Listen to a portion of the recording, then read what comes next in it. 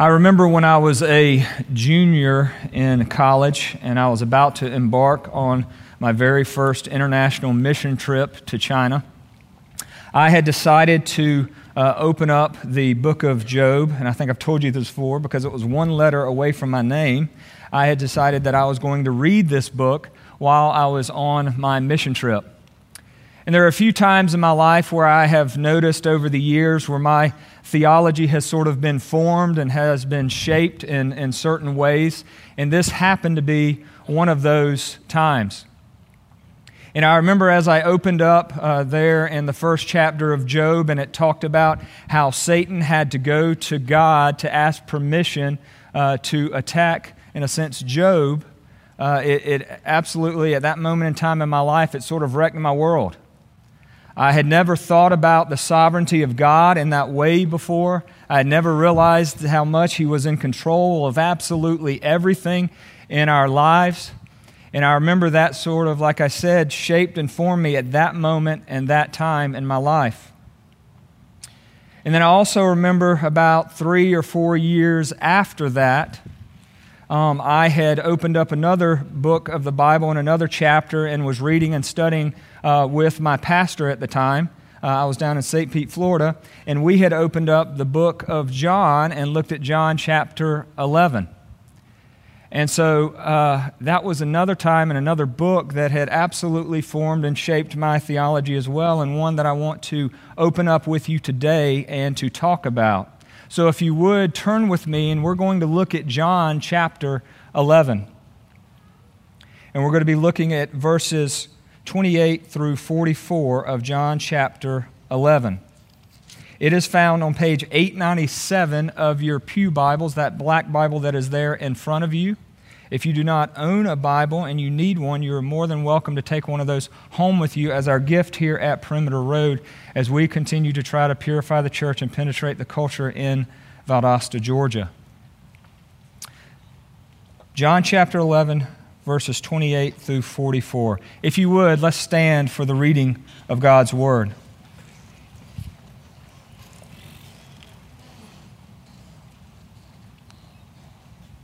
Starting in verse 28 of John chapter 11. When she had said this, she went and called her sister Mary, saying in private, "The teacher is here and is calling for you." And when she heard it, she rose quickly and went to him. Now Jesus had not yet come into the village, but was still in the place where Martha had met him. When the Jews who were with her in the house, consoling her, saw Mary rise quickly and go out, they followed her, supposing that she was going to the tomb to weep there. Now when Mary came to where Jesus was and saw him, she fell at his feet, saying to him, "Lord, if you had been here, my brother would not have died." When Jesus saw her weeping, and the Jews who had come with her also weeping, he was deeply moved in his spirit and greatly troubled. And he said, "Where have you laid him?" They said to him, "Lord, come and see." Jesus wept. So the Jews said, "See how he loved him." But some of them said, "Could not he who opened the eyes of the blind man also have kept this man from dying?" Then Jesus, deeply moved again, came to the tomb. It was a cave, and a stone lay against it. Jesus said, "Take away the stone." Martha, the sister of the dead man, said to him, "Lord, by this time there will be an odor, for he has been dead 4 days." Jesus said to her, "Did I not tell you that if you believed, you would see the glory of God?" So they took away the stone, and Jesus lifted up his eyes and said, "Father, I thank you that you have heard me. I knew that you always hear me, but I said this on account of the people standing around, that they may believe that you sent me." When he said these things, he cried out with a loud voice, "Lazarus, come out." The man who had died came out, his hands and feet bound with linen strips and his face wrapped with a cloth. Jesus said to them, "Unbind him and let him go." You may be seated. Just a little bit of background here before we get into the verses that we're going to be looking at. You have Mary and you have Martha, and you have Lazarus. They are brothers and sisters there, and Lazarus had become ill.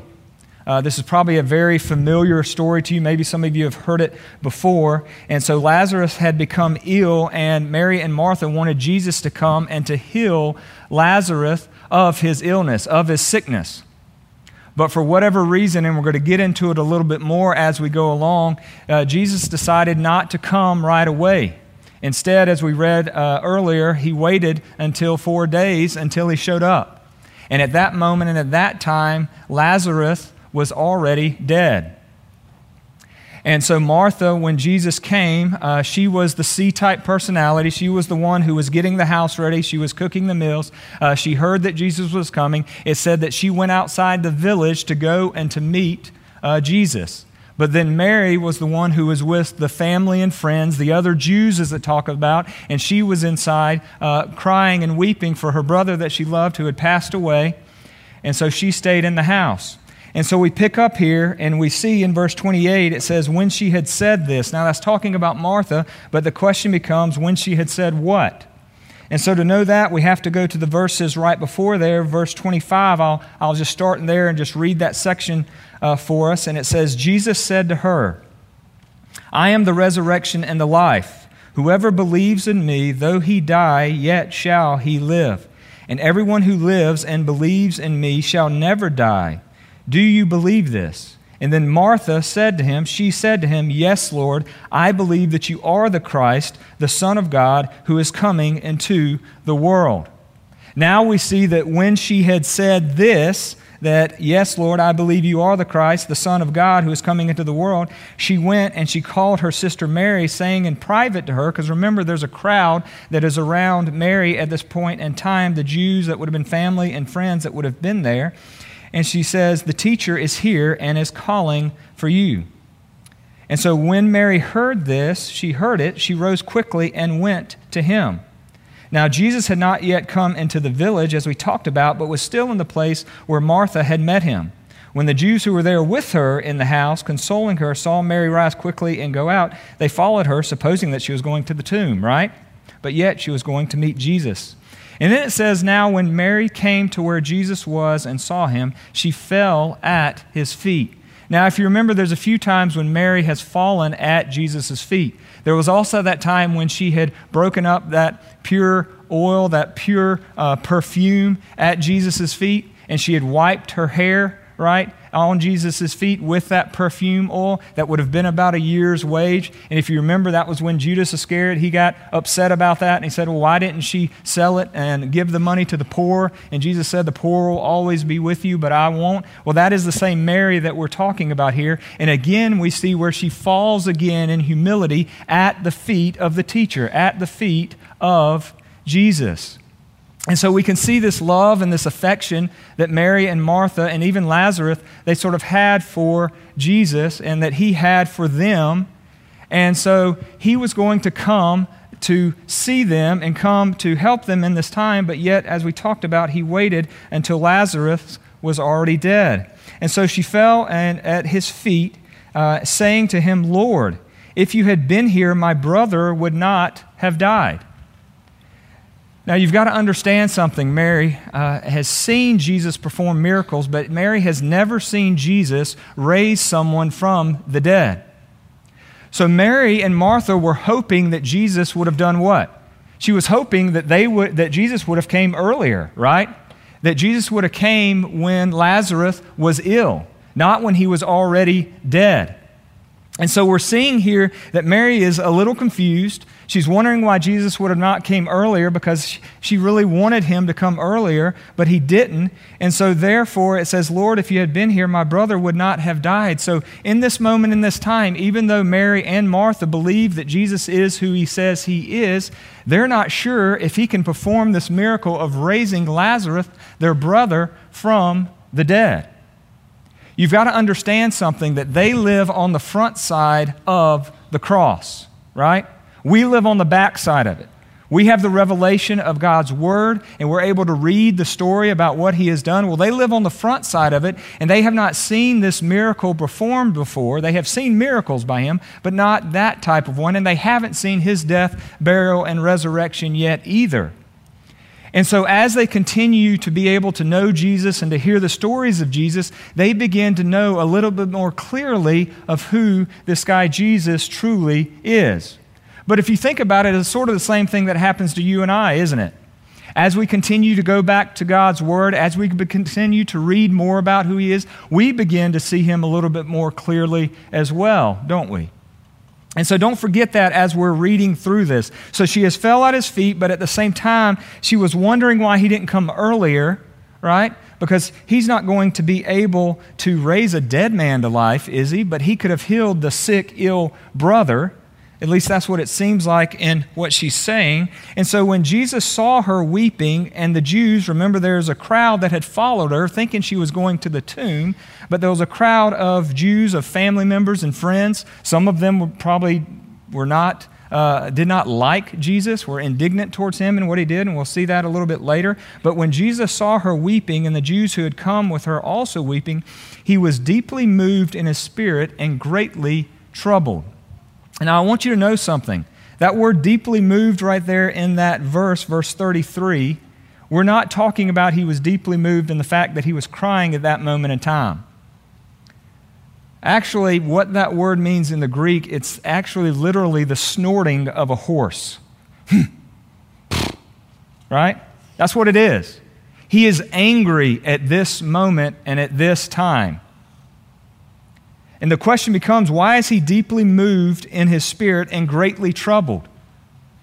Well, He is angry, He is frustrated at the fact of the ravages of sin on the world. He is seeing this take place in Mary and Martha's life with their brother, and He is upset, He is angry that this is happening and the effects of sin on the world. Now, you've got to understand, we can have righteous anger in our life, right? God was angry, Jesus was angry, but yet we also know that they were what? Without sin. And so there are times in our life where we can be angry with the effects of sin on the world, but yet we should not allow that to do what? Cause us to sin, right? If we look at maybe abortion, if we look at child abuse, whatever it may be, we can be angry about that, but we can't let that drive us to sin ourselves. And so right here, that's what's happening. Jesus, He is deeply moved in His spirit, and He is greatly troubled at the ravages of sin on His friend Lazarus, and the fact how it affected his sisters as well. And it says, and He said, "Where have you laid him?" They said to Him, "Lord, come and see."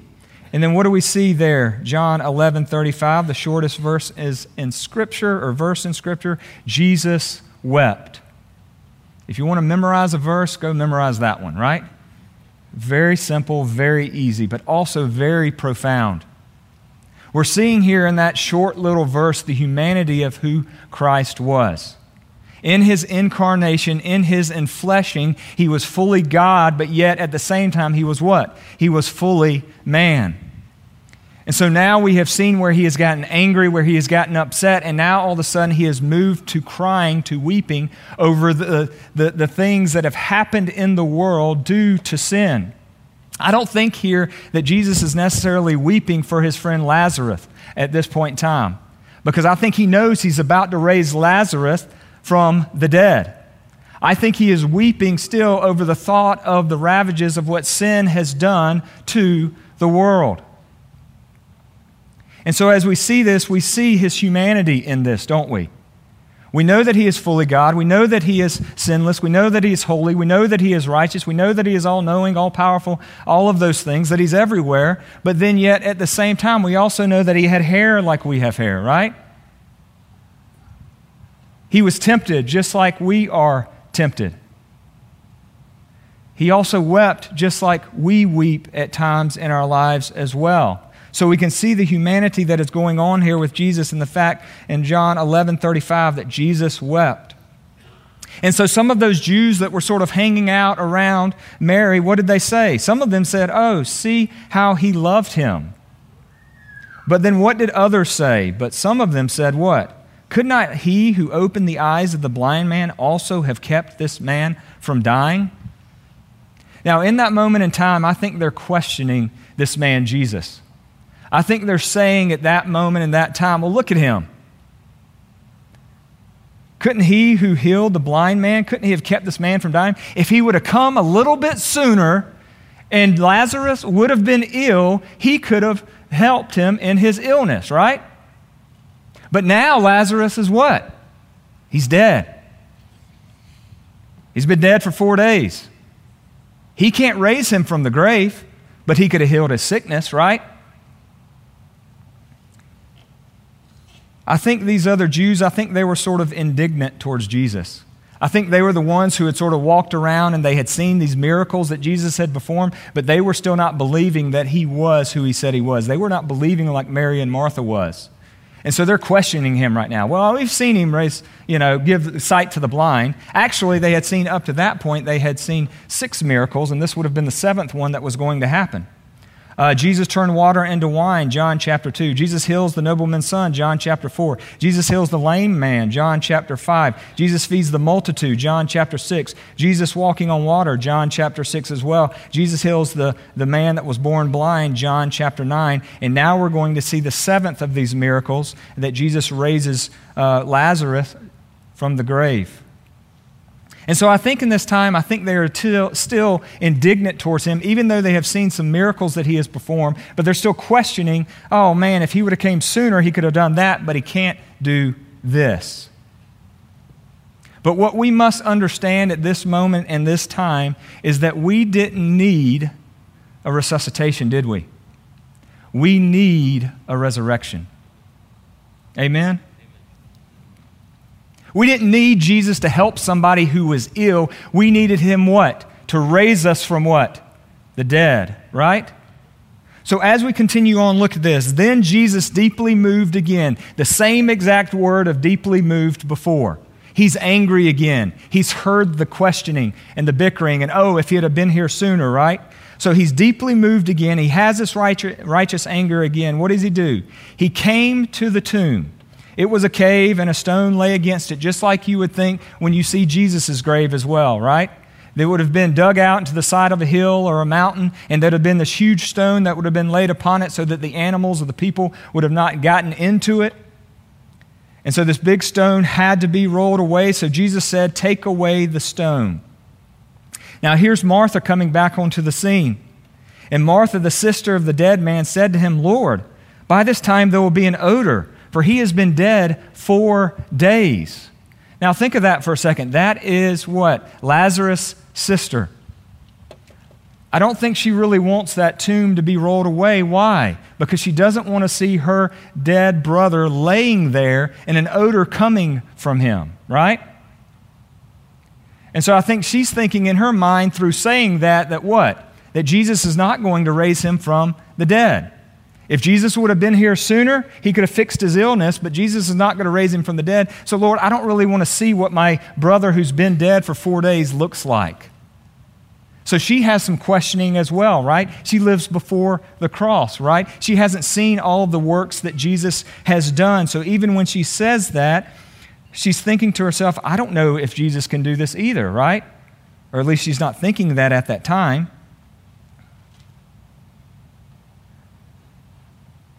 So Martha, the sister of the dead man, said to him, Lord, by this time there will be an odor, for he has been dead 4 days. Now, another thing is interesting that it says 4 days. And I think the reason that it says 4 days there is because there was this sort of tradition within the Jewish rabbi culture where they believed that the soul of the dead person hovered around the body for 3 days. But after the 3rd day, the soul would go away to be, with the Lord, wherever they thought it went. But now you're noticing it says 4 days, right? And so at this moment and at this time, there was absolutely no opportunity for that soul to still be hovering around the body. And also the stench would have already set in as well, and the decaying would have already happened. So there would have been no possibility of anybody thinking that what Jesus is doing was not what? A miracle. Or that he was raising somebody to life that maybe could have actually came back to life that wasn't actually dead. And so we see where he stayed away for that amount of time, probably to make sure that everybody who saw what was happening realized that this guy was actually what? Was actually dead. And there was no chance of him coming back to life at this point in time. So verse 40, Jesus said to her, did I not tell you that if you believed, you would see the glory of God? Now, what is the manifestation of the glory of God? It is what? It is Jesus, right? So he's questioning her at this point in time because she's questioning him. And he says, what? Did I not tell you that if you believed, you would see the glory of God? You would see the manifestation of the glory of God, not only in what I am about to do, but ultimately in what? In me going to the cross as well, right? Because this is a foreshadowing of what's going to happen in Jesus' life right after this. This is the last miracle that Jesus performs before he goes on to the cross as well. And you can see the symbolism that is there of this person who is a greater Lazarus that is going to come onto the scene and going to be raised from the dead as well. And so did I not tell you that if you believed, you would see the glory of God? So they took away the stone, and Jesus lifted up his eyes and said, Father, I thank you that you have heard me. And he begins to pray to God and thank him for that. And he said, I knew that you always heard me, but I said this on account of the people standing around, that they may believe that you sent me. So notice here, he is praying to the Father. And what a great picture here of Jesus praying to the Father. But notice what he's doing here. He's thanking the Father for what he has already allowed to happen. Jesus is so in tune with God, obviously, with God the Father, that he knows that this is going to happen already. And so he's praising here the Father, and he says, Father, I thank you that you have heard me. I knew that you always hear me, right? He knows God so well. He knows it's already going to happen, that this is going to happen. And then, but look what he also says. He says, but I said this on account of the people standing around, that they may believe that you sent me. Now take note of that, because we're going to talk about that a little bit more later. So when he had said these things, he cried out with a loud voice, Lazarus, come out. The man who had died came out. Now, I told you at the beginning that there was a time when I had read Job and it had formed and shaped my theology. Well, also, there was a time when John chapter 11 formed and shaped my theology, and it was when I was in St. Petersburg, Florida. It was the first time that I had taken a position as a vocational minister. I was a student pastor down there in St. Petersburg, Florida. And I remember my head pastor, he had decided that he wanted to meet with me every Thursday morning. I think he realized that I probably didn't know much, and so he wanted to teach me. He wanted to disciple me. And so every Thursday morning, I pretty much had to go sit in his office, and I had a seminary class, right? I look back at it now, and I think of how profound that was, how great it was. But at the time, every time I walked into his class, in his office, I was super nervous. Right? I didn't know what he was going to ask me. He would always ask me these situational questions like, well, what if a parent did this? What would you do? Or if a student did this, what would you do? But then also at times we would go through God's Word and Scripture, and he would teach me things that were very profound to me at the time. And I remember we got to John chapter 11, and we were reading this verse, and he looks at me and he says, Joby, let me ask you one question. What do dead men do? And I was nervous. I wasn't sure. I started to get some sweat on the top of my lip right here, and I started to think, okay, that seems like a simple answer, but I know it's got to be a little bit more to it than that. So I'm sitting here pondering, and I'm way overanalyzing it, right? And I'm thinking to myself, okay, what did dead men do? What did dead men do? And finally, I got to the point to where I was like, nothing? And he was like, right. Dead men do nothing. And I remember when he said that, it hit me like a ton of bricks. It was God who did the work in Lazarus' life, right? He was the one who raised him from the grave. What did Lazarus do? What did he do? He did nothing. It was a work of God and the Holy Spirit in his life to allow that to happen that day. That absolutely blew my mind at that moment and that time. It was so simple, yet it was so profound, right? I mean, think about it. I remember about 2 weeks ago, I had a conversation with a young lady, and I didn't really know her too well. I wasn't sure if she was a Christian or she wasn't. And so I just wanted to ask her a couple of questions to try to get to know her a little bit better, to see sort of where she stood in her relationship with the Lord. And so I asked her this question. I said, let me ask you a question. I said, if you were to die today, and obviously we hope that does not happen, are you 100% sure you would go to heaven? As soon as I asked her that question, she started bawling. She started crying.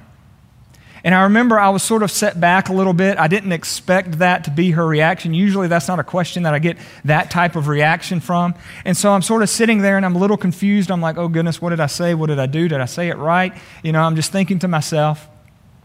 And all of a sudden I look at her and I lean in and I say, what did I say? What about that question caused you to cry and react like you did?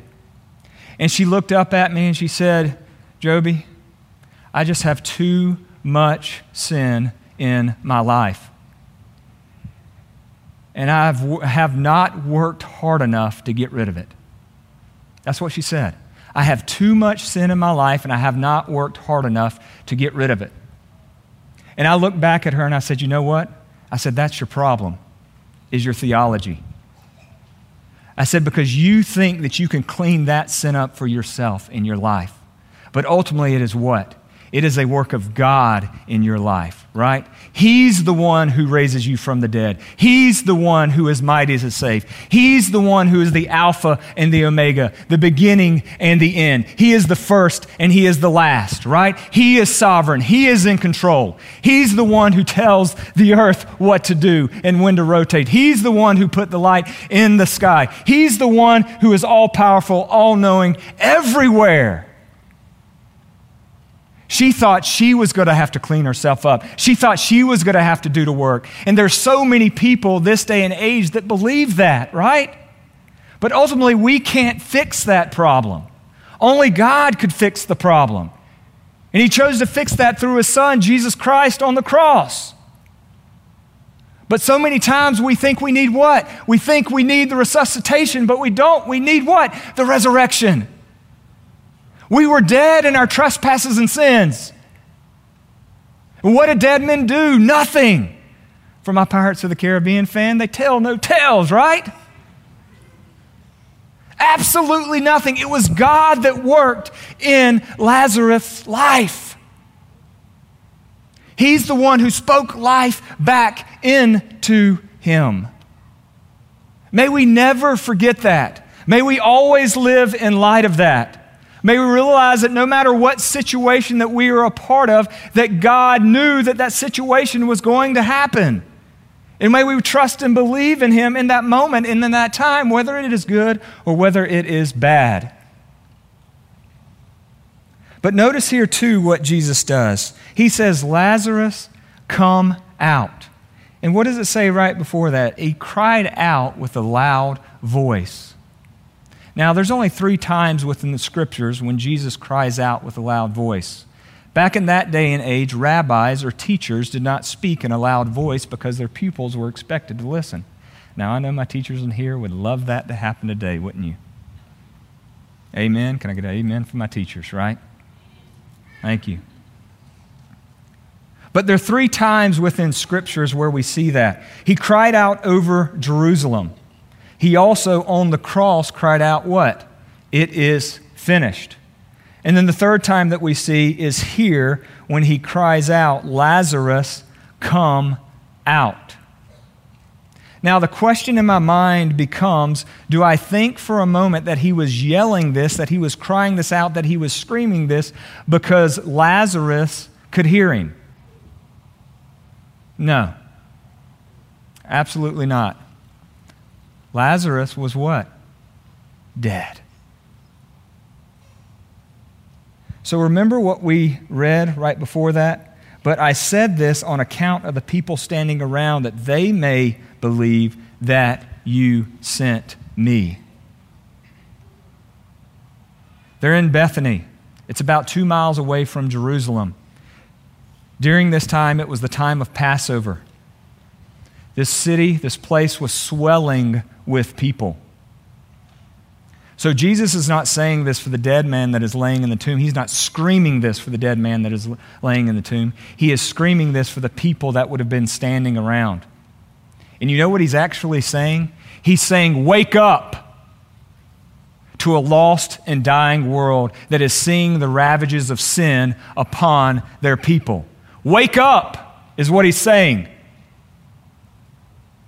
And as I sit in here today and as I stand on this stage today, I ask you the same question, Perimeter Road Baptist Church. Wake up!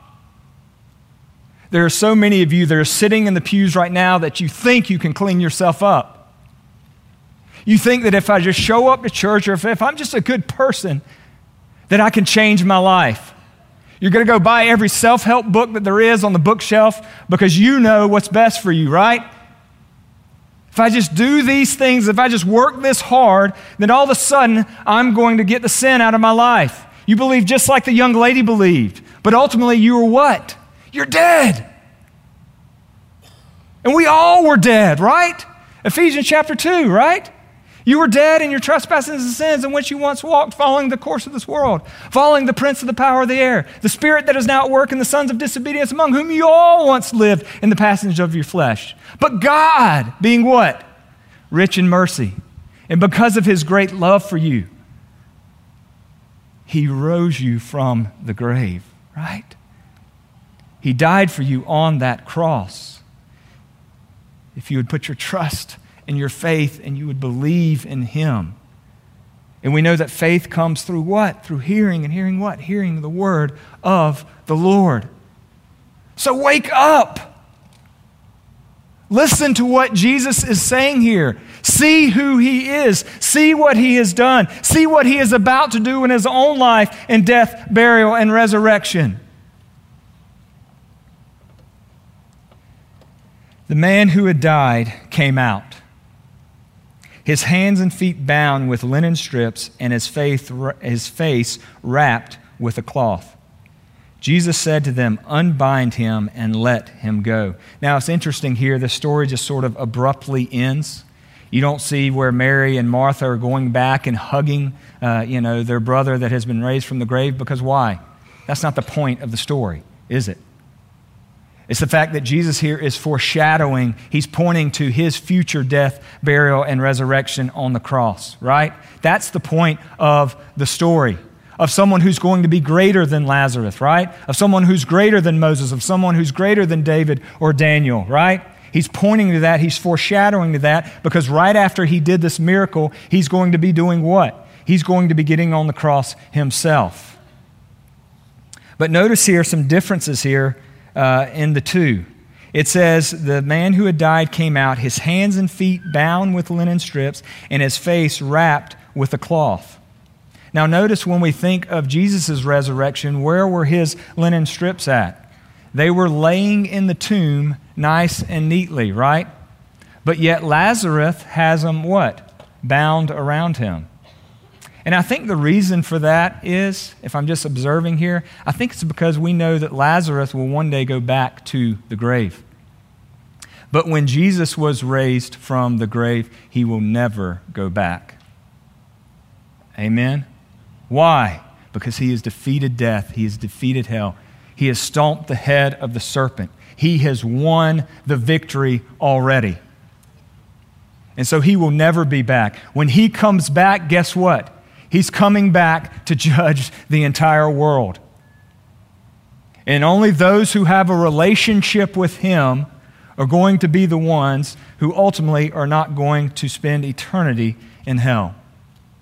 That's what's going to happen. So in a sense, when we're living after the cross, we're living in anticipation of one day when Christ is going to return, but we're also living in the sense of reflecting back on what Christ has done for us on the cross as well. So we need to be looking forward, but we also got to be reminded of what has happened as well. And so we can put our hope in the fact that we know that what God says is going to happen. He is faithful.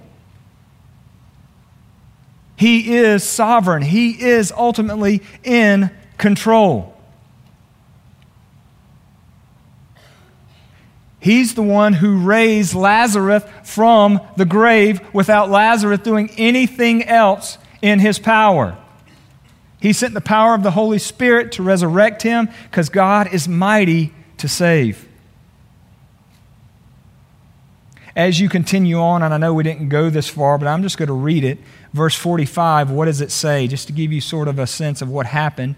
It says, many of the Jews, therefore, who had come with Mary and had seen what he did, believed in him. He was saying it to the people that were around, right? They saw that miracle and they believed. What an awesome and amazing God that we serve. My hope and my prayer for you today is that you will wake up. That if you do not have a relationship with Jesus Christ, that you will put your trust and your faith in Christ and in Christ alone. You can't fix the problem for yourself. Only God can fix that problem in your life. So many times we try to pull our bootstraps up. We try to work so hard to do that in our lives, when really it's only a work of God. So I pray that you will have the demeanor as Mary had, and that you would fall at the feet of Jesus, that you would humble yourself, that you would die to yourself, and that you would see that Jesus is mighty to save. Bow your heads with me and let's pray. Dear Lord, you are an amazing and awesome God. You are sovereign. You are in control. You are the beginning and the end. You are the first and you are the last, God. We would be absolutely nothing without you in our lives, God. I thank you, Lord, for this reminder of just how big you are and how small we are in light of a holy and sovereign God. And I pray, Lord, that we would be reminded of this daily, God, that we would be reminded of the fact that we didn't need a resuscitation, God, but we needed a resurrection, and we found that in your Son, Jesus Christ. And I pray that we would never forget that, God, and that we would live in light of that each and every day of our life. We thank you, God, for your many blessings. We thank you, God, for your great reminder and for your revelation to us. We pray this in your Son's precious name, through the power of the Holy Spirit and by the grace of God. Amen.